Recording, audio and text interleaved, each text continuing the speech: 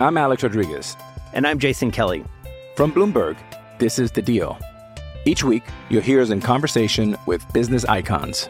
This show will explore deal-making across sports, media, and entertainment. That is a harsh lesson in business. Sports is not as simple as bringing a bunch of big names together. I didn't want to do another stomp you out speech. It opened up so many more doors. The show is called The Deal. Listen to The Deal. Listen to The Deal on Spotify.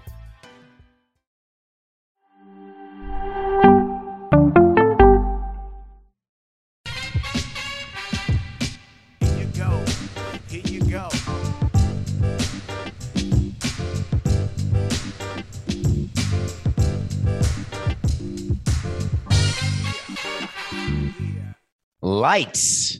Nothing personal. Word of the day for Thursday, October 7th, 2021 is lights, as in Journey. Sing it with me if you know it. When the lights go down in the city and the sun shines on the bay. Don't turn it off. That's a song about San Francisco by a band called Journey. Little known fact, if you do the research, that amazing, famous platinum song was going to be about Los Angeles. It was going to be when the lights go down in the city and the sun shines on LA. But Journey's from San Francisco. And Steve Perry, the lead singer, said, no, let's make it about San Fran. Let's change it from LA to Bay, as in San Francisco, by the Bay. Why am I talking about Journey? Because the Giants right now, don't stop believing, start a National League Division Series against the Los Angeles Dodgers. Two teams that have won 107 and 106 games respectively will now play a best-of-5 series because Chris Taylor, a player who was 8 for his last 72, sees a 2-1 slider from the Cardinals closer, Reyes. It hangs there like a perfectly folded shirt that comes back from the dry cleaner. You look at it, it's crisp. There's not one wrinkle. You know, when you put your arm through the sleeve and you close your collar, that you're going to feel fresh. That slider hung up there. And Chris Taylor said, let's go to the Bay. Hits a walk-off home run in an elimination game. The last one was Edwin Encarnacion back 5 years ago. It's so rare that this stuff happens. Who had Chris Taylor in the walk-off pool? Chris Taylor was a defensive replacement last night. You may not have stayed awake because it was a 4.5-hour game, but hopefully you did, because we went live after and did that YouTube post-game show that was so much fun to do, because that game entertained me, but it was also too long. It represented everything that's wrong and right with baseball. The building to a crescendo, the intense intensity. Can I say that? Intense intensity? Or is intensity just intense to begin with? Is that redundant? The intensity of the game builds. Runners left in scoring position. The Cardinals can't get a run across after a wild pitch lets in a run in the first inning. The Dodgers get a home run from Justin Turner, who, by the way, now has the record for home runs for a Dodger, record for postseason home runs for a third baseman. He is quite something, that Mets non-tender. Don't cry, Coca. It'll be okay. No one can score. Cardinals have runners on base every inning. There's no 1, 2, 3. The Dodgers do bullpen arm after bullpen arm. People are throwing 96, 97 with movement. Max Scherzer is furious that he gets put out of the game in the 4th inning, starts to get drunk immediately. So after the game, he's doing shirtless interviews while slurring his words. That's a funny interview that he did. By the way, you don't get drunk in post-game celebrations. You get drunk after the post-game celebration is over, because all the alcohol in the post-series clinching celebration ends up in your eye or on the floor, on the carpeting. The amount that you actually drink is de minimis. So I'm not buying the whole Scherzer was drunk thing. I am buying the fact that he wasn't wearing a shirt, though. Max Scherzer, 4 1/3, doesn't want to give the ball to Dave Roberts. Dave Roberts walks out, wants to get the ball from him, and Max Scherzer extends his hand and shakes the hand of his manager. He doesn't go full Bauer. He doesn't take the ball and whip it. He doesn't disrespect his manager. He just says, "What are you doing? I'm Max Scherzer." And then he runs behind the plate. He sees his agent, Scott Boras, and he says, "Scott, I'm not re-signing with this team. Get me to a team where they'd keep me in past 4 1/3. I want to go 6, 7, 8 innings. I'm 37 years old and I can do it. Look at me without a shirt. I'm in shape." Boras was in first row next to Juan Soto, that great Washington Nationals player, wearing a jersey of Trey Turner, who's now on the Dodgers, who hit into a double play as the batting champion with a chance for the Dodgers to get on the board. Couldn't get it done. The game had everything last night. It's exactly what we dreamt of when these elimination games were invented. That type of drama to get the playoffs rolling. And just like that, boom, the Cardinals are done. Don't take away from what they did in September. 11 straight road games, 17 overall, 19 of 22, brought themselves from nowhere into the playoffs. They get to say they were in the playoffs, even though they flew home last night back to St. Louis. But the Dodgers, thank God, won the game. Not because they're the pick of the day, which was nice. But the reason why I was rooting for the Dodgers is that it would have been a complete nightmare for baseball had the Dodgers lost. They wanted Dodgers playing the Giants. They wanted the two best teams playing in this 5-game division series because it's going to be an intense 5 games. But more importantly, Rob Manfred did not want MLB owners to even have an inkling of a thought that these elimination games were going to go away. The elimination games are critical for revenue. They're critical for fan engagement, critical for fan excitement. But in order for them to continue, you need 23 owners to say they want them to continue. And if they look up and see a team can win 106 games and be home on the couch after 24 hours of October, that would be a no vote. So the Dodgers found a way to move on. What's going to happen against the Giants? How many people think that the Giants can beat the Dodgers? Anybody? I do. And I'm a convert. One of the things that made me not the best executive I could be is that it would take me an extra long time to believe that what I was seeing was real versus what I thought I was going to see as being real. It's a slight difference, right? When you're heading on a vacation and you picture what it's going to be, and you picture the sites that you're going to see or the museums you're going to go to or the bars you're going to visit or the people you're going to meet, and you have this vision of what you want it to be. And then all of a sudden it happens and it's not what you had envisioned, except you're not willing to admit that because you so badly want what you thought was going to happen that you actually change the reality of your situation. And you say the people you're meeting are the people you thought you'd meet, and they're as beautiful as you want them to be, and the sights are as beautiful, et cetera. But then there's a moment that comes when you stop being delusional. You take stock of where you really are, and you say, wow, I really don't like this place the way I thought I did. Or the other way works too. When you're despondent that you don't want to do an errand, or you don't want to do a family event, or you don't want to do something that your significant other wants you to do, and you expect that you're going to be miserable, and it's like a self-fulfilling prophecy. You make yourself miserable, but then you take a breath, you step outside yourself and say, you know what? I'm actually having fun. I'm willing to change my view and say, this is fine. I'm okay to do it. That's how I am with the San Francisco Giants. The entire season, I was waiting for them to fold. Every month, I would say, there's no way they're going to hold on. The Padres and Dodgers are going to catch them. The Padres faded. Done. We'll get to that later in the show, I promise you. The Giants never faded.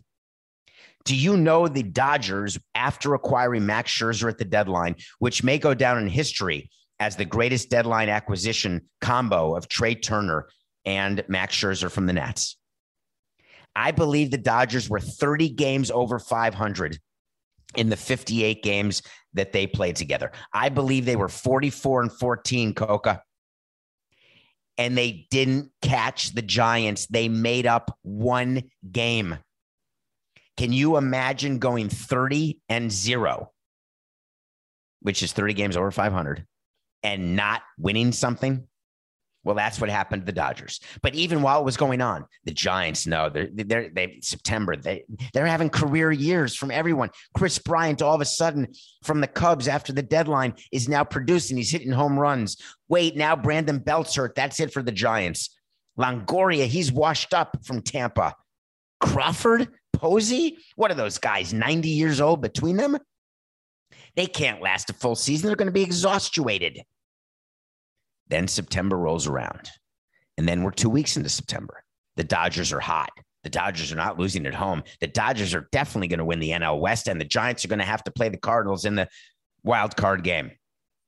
Box score, Giants win, Dodgers win. Next day, Giants win, Dodgers win. Next day, Giants win, Dodgers win. The Giants don't lose. So last night was the night, Coca. I had Journey in my ear. When the lights go down in the city, the sun is shining on the bay. The Giants are a good team. They're a 107-win team.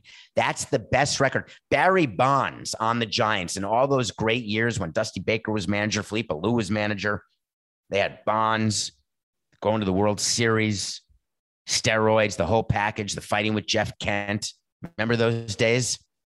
They never won $107 ever. Career franchise best. You got to be a believer. So it's not that I've stopped believing. Don't start believing. Cut that. I totally screwed it up. Damn it. 6-10-69. Do start believing. Well, I now believe in the San Francisco Giants. It's going to be a great series to watch. So someone who was watching the YouTube postgame sent something to me on Twitter at David P. Sampson, having subscribed to the Nothing Personal with David Sampson YouTube channel, for which I'm appreciative. We're going to keep doing those post games sporadically throughout the postseason when there's elimination games or something cool going on. Asked a question, and I want to answer it. Hey, David, I was listening back to the live stream after the game. Great stuff. Thank you.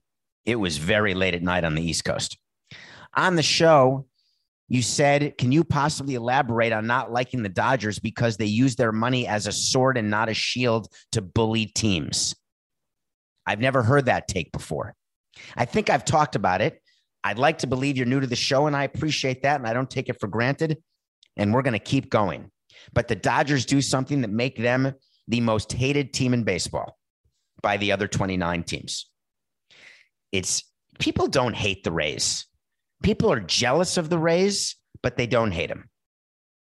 People are jealous of the money the Dodgers have, and they hate them.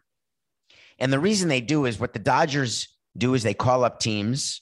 It's not just the Marlins. They call up any team, and they say, hey, do you have any Drek that we can have? Hey, that guy's way overpaid. You signed that international sign for $10 million. We'll take him. He's not good. He's not going to be in the big leagues. Oh, you signed that free agent to a 4-year, $80 million deal, and you want to take his money off the books? No problem. I'm in. But here's what we need from you. We're going to need some of your best prospects. We're going to need some more international draft money because now everyone gets the same amount of international pool money, but we want to sign the best players. And to do it, we need to acquire extra international slot money. So we'd like to acquire some of the money that you have that you can't afford to spend anyway. We'll take it. We'll take your prospects. In return, we'll take your overpaid players. We'll either play them, get rid of them, pay them. We don't care. They flaunt their money like Richard Gere and Pretty Woman taking Julia Roberts shopping. There's a level of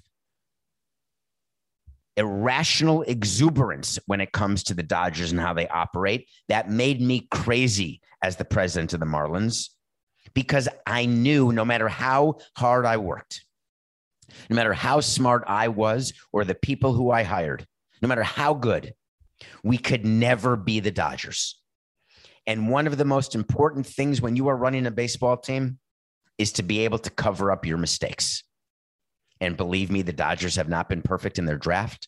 They have not been perfect in their signings. They have not been perfect in their trades, but they've got the money to cover it up in a way that other teams don't, like 28 other teams don't. And when you've got that kind of money, you don't need the discipline to be right because you think you're going to make it up on volume. And that's why baseball is so interesting to me.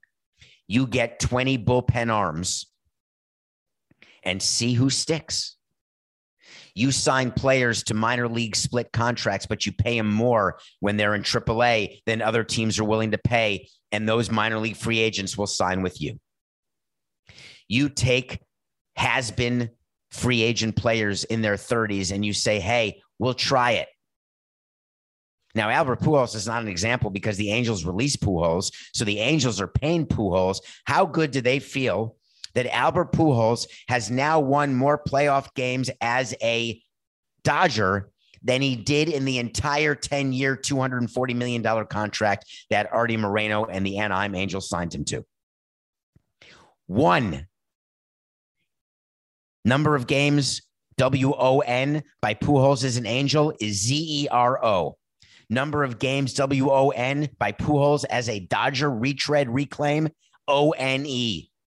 He's not good enough to start against a righty anymore. That's why he wasn't in the starting lineup last night. They pinch him in the 9th inning, and he flew out to center field, the old Albert Pujols, back in the day, back when he was in his 40s. He's hitting those home runs. But you know what? The Dodgers are good. They'll take them. So my frustration is that when you have a team that can use money as a sword like that, by definition, they're going to be more successful. By definition. Am I jealous? Yeah.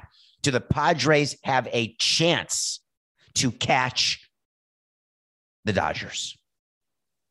No, they don't. I'm sorry, Padres fans. I know you were excited with the $175 million payroll.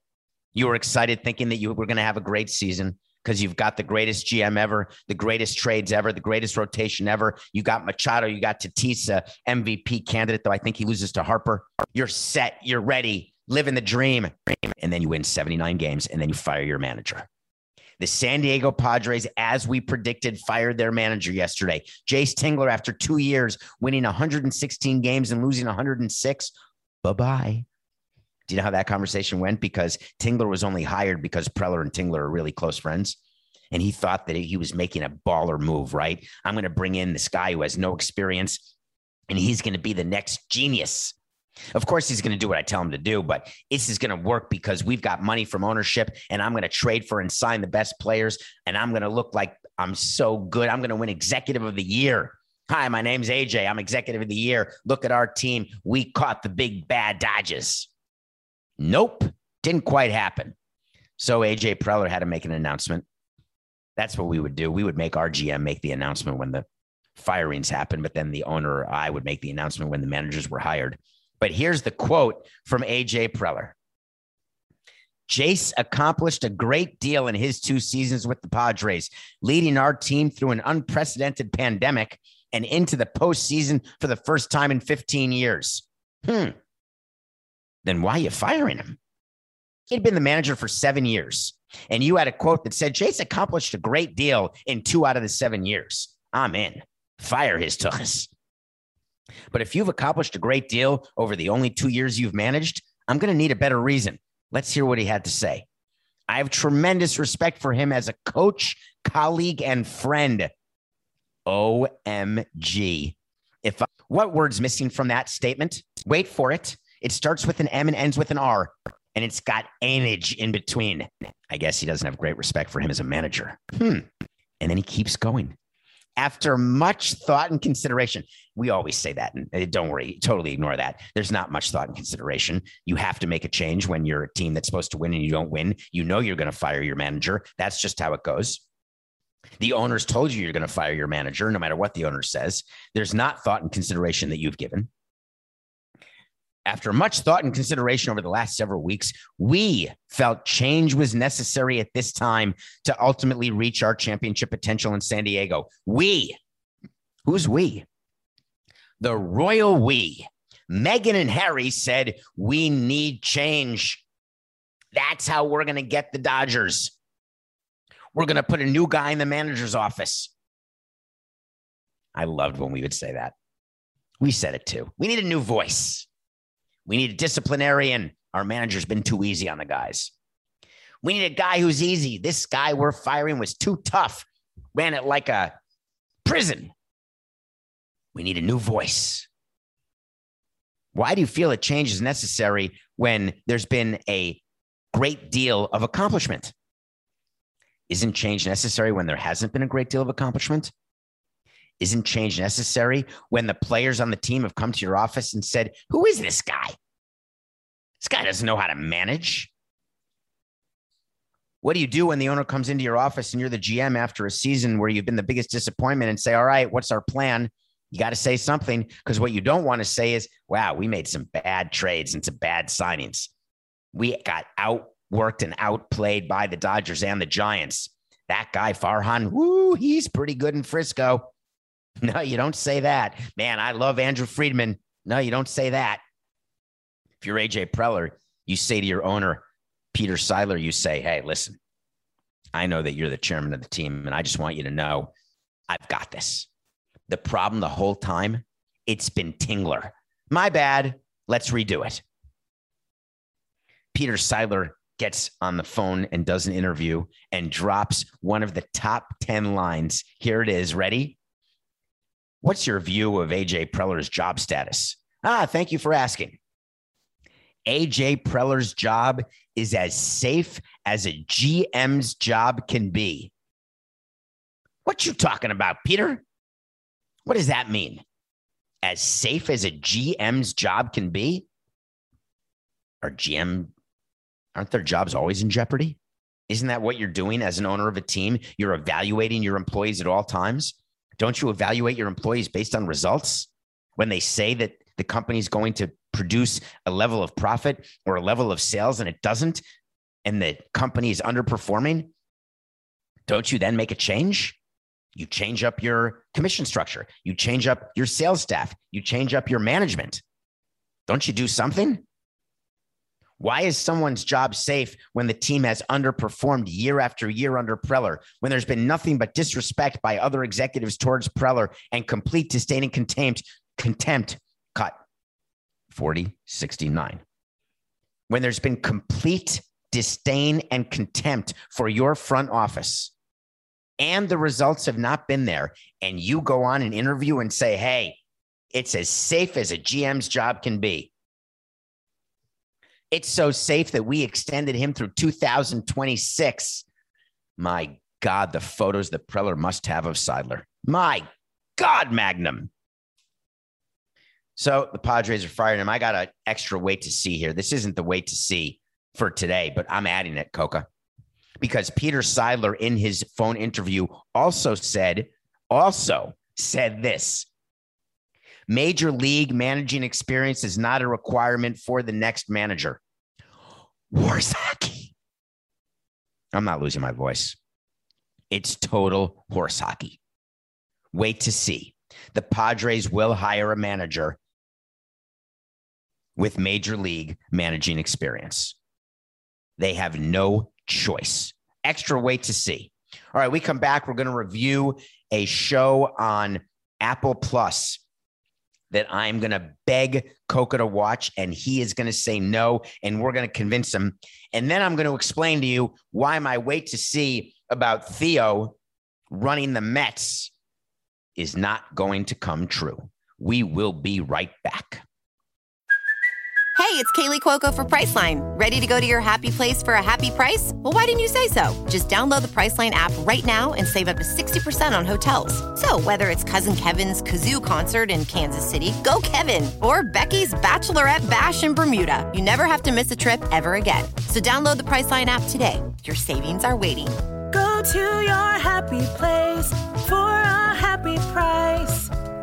Go to your happy price, Priceline. I'm Alex Rodriguez. And I'm Jason Kelly. From Bloomberg, this is The Deal. Each week, you'll hear us in conversation with business icons. This show will explore deal-making across sports, media, and entertainment.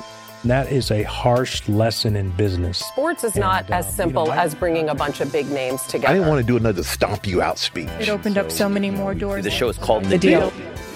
Listen to the deal. Listen to The Deal on Spotify. Welcome back to Nothing Personal. My name is David Sampson. You've come across this show because you downloaded it, you subscribe, you rate, you review. You may have seen clips on YouTube. Please keep doing what you're doing. Tell your friends about our show because we have fun here morning, noon, and night. Coca doesn't sleep. I don't sleep. We just do content every day, 45 minutes. We review a movie every day. If you're new to me, then you may not know how much I love Broadway. If you're new to me, you may not know how much I love musicals. If you're new to me, you may not know how much I like to sing and have the worst raspy voice of all time. But I have such great respect for the arts, such great respect for people who write book and lyrics of musicals on Broadway or screenwriters for movies or TV shows or miniseries. There is a Broadway musical called Come From Away. Come From Away won the Tony in 2000 and something as the best musical. I want to say 17, but that seems wrong to me. Come From Away is about what happened on 9/11, but not about the Twin Towers, not about the nightmare terrorism that took place and all the deaths that took place. Come From Away takes place in a town called Gander, which is a little town in Newfoundland. What did they have to do with 9/11? Well, when the Twin Towers got hit by the planes, one of the first things that happened is airspace shut down. All planes had to land. Any plane going cross country from Europe, the continent, to North America, you fly over the ocean. You don't go straight across. You sort of fly over the globe. Gander is the place where planes used to stop to refuel. They have this big, beautiful airport there because they wanted to attract all of the planes that were traveling across the ocean. But then jumbo jets got invented and planes could go all the way from Europe, Paris, London, Rome, wherever, direct to New York, no problem. They didn't have to stop in Gander anymore. But on 9/11, when all planes had to be grounded immediately, you had 38 planes land in Gander with around 7,000 people descending upon this small little town where there is zero ability or capacity to handle that number of people. And they were stuck there from Tuesday, September 11th, up until Saturday, the 15th of September. And this musical is about what happened in that town, the relationships that were formed, the memories that were made, the crying, the sorrow, the laughing, the togetherness, the camaraderie. When you watch it, turn on the subtitles. It goes fast and the lyrics are brilliant. So you're going to want to pay attention to subtitles in English or whatever language you want. And then realize that the characters in this play, in this musical, they play multiple characters. They're on stage the entire hour and 50 minutes. Please watch Come From Away. You will enjoy it. So yesterday there was a meeting between Steve Cohen, who needs a new president of baseball operations, and Theo Epstein. And word got leaked, I wonder from where, that Theo would not be joining the Mets. That's it. I predicted from the beginning that Theo had a deal with Steve Cohen to get a piece of the Mets. Theo was going to take a year off working Major League Baseball. Theo brought his guys in. Who were his guys? Zach Scott and Jared Porter. Remember those Mets names?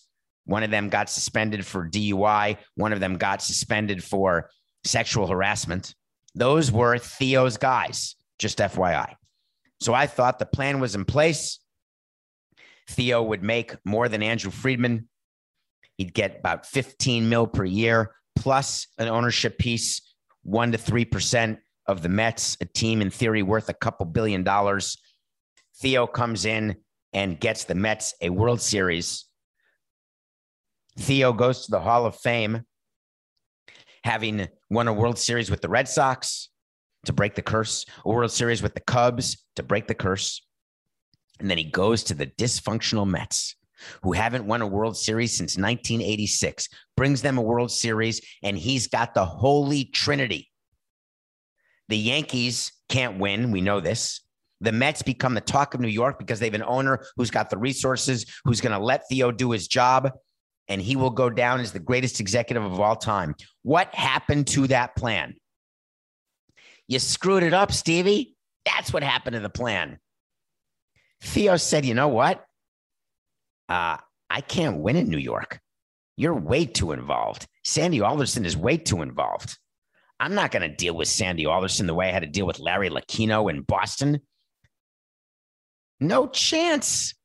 I'm not going to deal with Sandy Alderson and Steve Cohen the way I had to deal with the Ricketts in Chicago and with Joe Madden. No chance. It's going to be my show, Steve. Are you ready for that? Are you ready to pay me till it hurts? Are you ready to stop tweeting? Are you ready to not have one thing to say about who I sign, who I hire? Are you ready? Nope. I don't think I'm quite ready for that. I'm having too much fun here playing fantasy baseball, and Sandy's not ready to leave the organization because he wants his son to be the GM one day. And believe me, I'm all into nepotism. I'm the beneficiary of nepotism. But the thing about nepotism, you better be good at what you do. Because nepotism gets you in the door. It doesn't let you stay inside the house. I kicked down that door like it was made of hay, and it turned out to be made of steel. I broke a few toes, but I lasted 18 years. There's a reason why what's going on in New York is going on in New York. Theo wanted no part of it. People are going to say, hey, Samson, you were right. Theo wants to be commissioner. And he thinks that being commissioner, being in the commissioner's office, gives him the best path to be the next commissioner. I maintain that Theo will not get 23 votes to be commissioner, even though he wants that. I maintain that Theo wants to be part of an ownership of a team. I maintain that Theo wants to make more money than Andrew Friedman and wants to be part of building another World Series champion. I believe those things are still the case, but it was not going to happen in New York. And the disappointing part about this for Mets fans is not that Theo's the greatest executive since sliced bread, because there's a lot of great executives out there now. It's that when someone like Theo says, I'm not interested in this situation, you have flashbacks to last year when the Mets couldn't hire a president of baseball ops, and you excused it by saying, but they really did because Theo was there. And Theo's the one who was running the team from the sidelines. Theo's the one who was bringing people into place as he was planning his entry into the team. And then you go back in time and you say, whoa, wait a minute. I totally was wrong. It was total misdirection. It was never going to be Theo. The Mets are going back to the drawing board.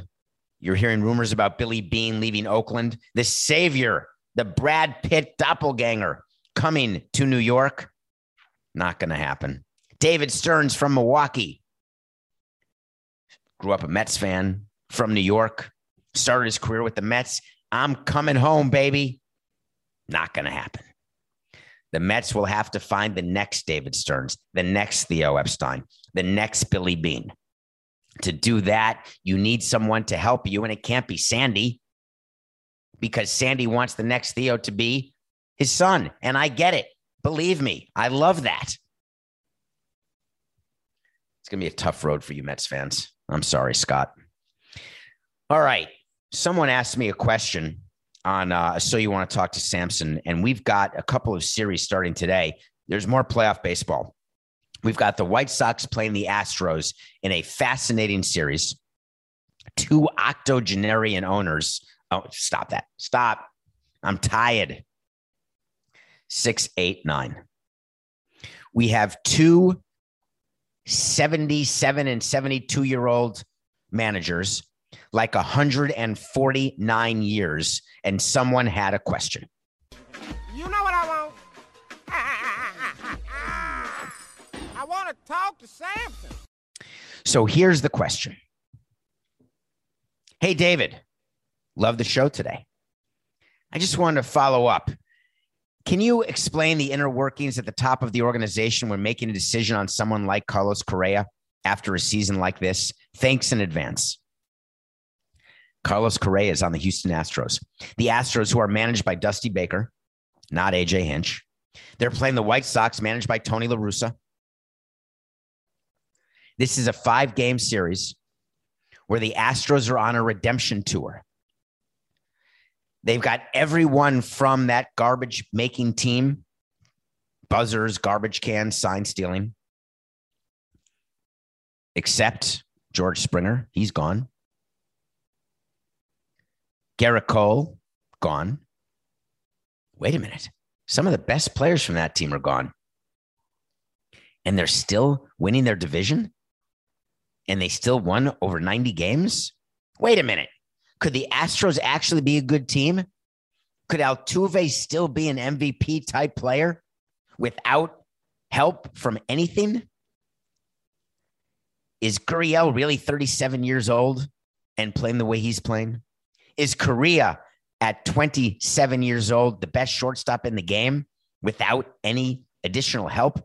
Is that possible? Well, we're going to find out in this 5-game series. But what do you do when you've got a free agent like Carlos Correa, who's going to command at least $25 million a year? You've already made your bed with Jose Altuve. There is very little chance that you can have 2 position players making that type of money on those type of long-term deals. You know very well that Carlos Correa is not going to be re-signed. You've made that decision before the playoffs have even started. That's why Correa got the ovation he got. That's why Dusty Baker gave him the exit at the end of the regular season that he gave Correa so he could get the standing ovation. The way we make a decision based on whether or not to re-sign one of your own players who has been such a part of your organization from the beginning. Correa was a number 1 pick by the Astros. Hometown, homegrown. How hard is it to let a player like that go? If you're good at your job, it's not hard at all. Because you know that in order to win, you have to pick your players who you are going to extend, and that's who you live with, and you sprinkle them with shorter term free agents, the 2-year type of Brantley deals that they've been doing. They've done multiple 2-year deals, I think, with Brantley, so it's like he got a 4-year deal. But Carlos Correa at 27 could easily get a 10-year deal, and you can't do that if you're the Astros. We talked about the Dodgers being willing and able to do deals like that, even though Andrew Friedman doesn't like doing them. Rarely signs players, if ever, to huge long-term deals like that because he wants all the money and the flexibility. The Astros are smartly run now that Jeff Lunau's gone. So Carlos Correa, the reason why he's not re-signed is that is the trap that bad teams fall into. I can't move on from my guy. The Cardinals, if the Cardinals can move on from Albert Pujols and let him sign with the Angels, the Astros can let go of Carlos Correa and let him sign with the Yankees. The Yankees are going to be desperate for a shortstop. Correa is a perfect fit for them. Steinbrenner is going to be desperate to hand out money like it's coming off a tree because they cannot win, and they've got the ability to do it. The Astros, for how good they've been, for the size of the payroll they have, they do not have the revenue that the Yankees or the Dodgers have. They don't have the ability to charge the same ticket prices that a winning team in LA or New York can do. So when I am going through my decisions, I'm thinking about not just the emotion of losing a player who I've grown up with and loved. I'm looking at my payroll 3-5 years down the line. How good is my team going to be if I'm paying Altuve, Correa what could amount to $60 million? It would make it extremely difficult to win.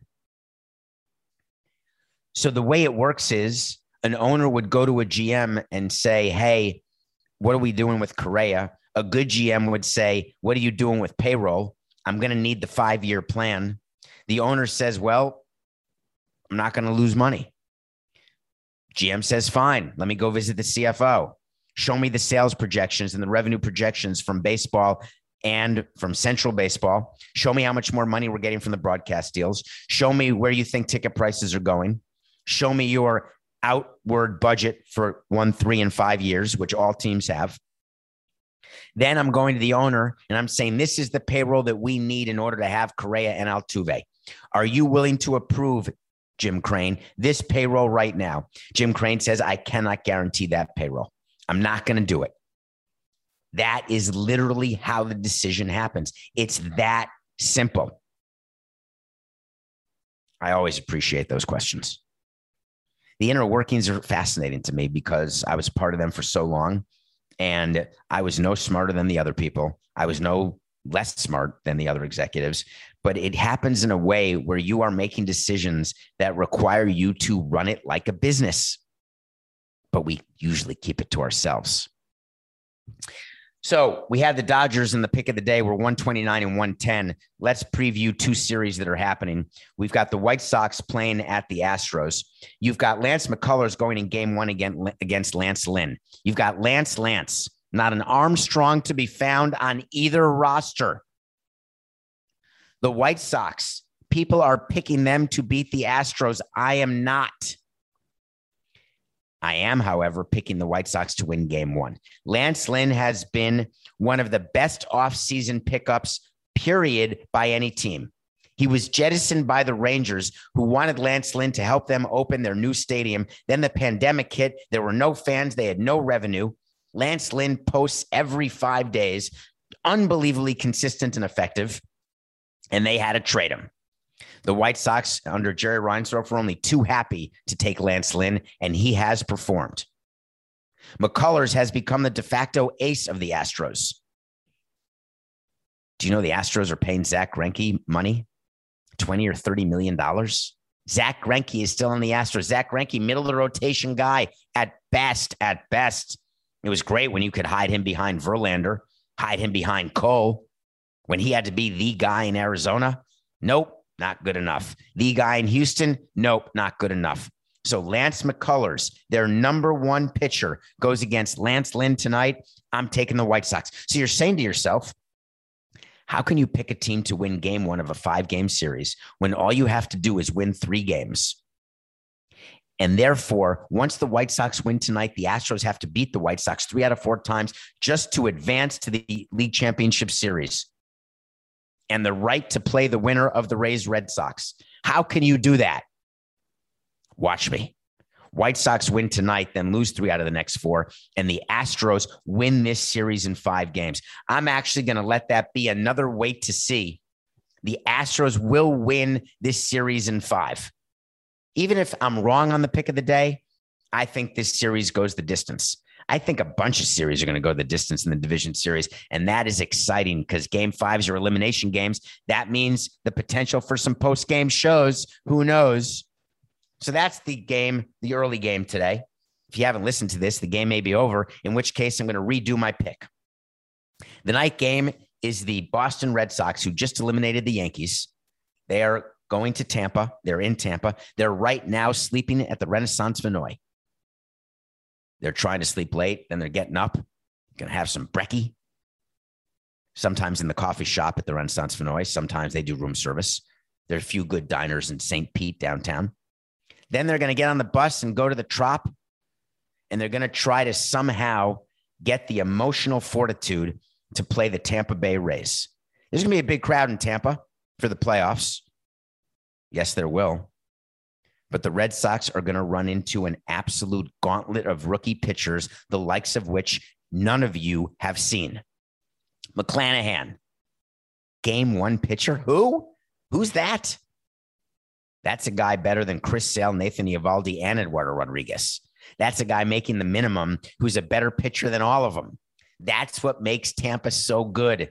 They've got people who make minimum who can outplay the players who make maximum. Isn't that fascinating? Isn't that why everyone wants to be at the city by the bay? Not in Frisco, but in Tampa? Rays over the Red Sox. I'll do a double up wait to see on this series. This is going to be a quickie. Quickies happen when there's such irrational exuberance, right? That you don't slow anything down. It like a lightning bolt. It just happens. And then you're done and you don't even know what you just did.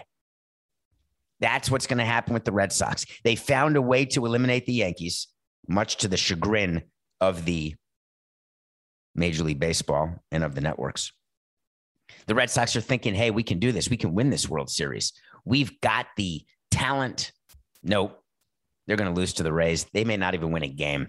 I'm going to say Rays in 4 just because maybe the Red Sox can win 1 game at best. Can we bet that the Rays sweep? Is there like a line for that, Coco, where you can say that you get paid for the Rays to sweep? Because the Rays are favored in this series. I wonder whether there's a line that you can do by signing up. Are you watching all these commercials, by the way, for DraftKings and for FanDuel and all these places where you can online bet and all these places where it's legal, et cetera? There must be a way to bet on a sweep. And I wonder whether or not that's plus money, meaning if you risk $1, you get paid more than $1. Coca's going to find out and let us know, but it may not be during today's show. But if you can, take the Rays to sweep, but I'm predicting Rays in 4. So those are my 2 wait to sees. Astros in 5, Rays in 4. My picks of the day, Astros over the White Sox and Rays over the Red Sox today. Well, I'll tell you. Oh, what is it, Coca? No way. The Rays are, it can't be. Check that. He's telling me the Rays are plus 460 for a sweep. If you bet $1, you get back $46 if they sweep. If you bet $100, you get back $460 if they win 3 in a row against the Red Sox. We're taking that. Sign me up. What's my username? I don't even know whether I'm in a legal state. All right, I got to go. It's just business, right? Sorry, Boston. It's nothing personal.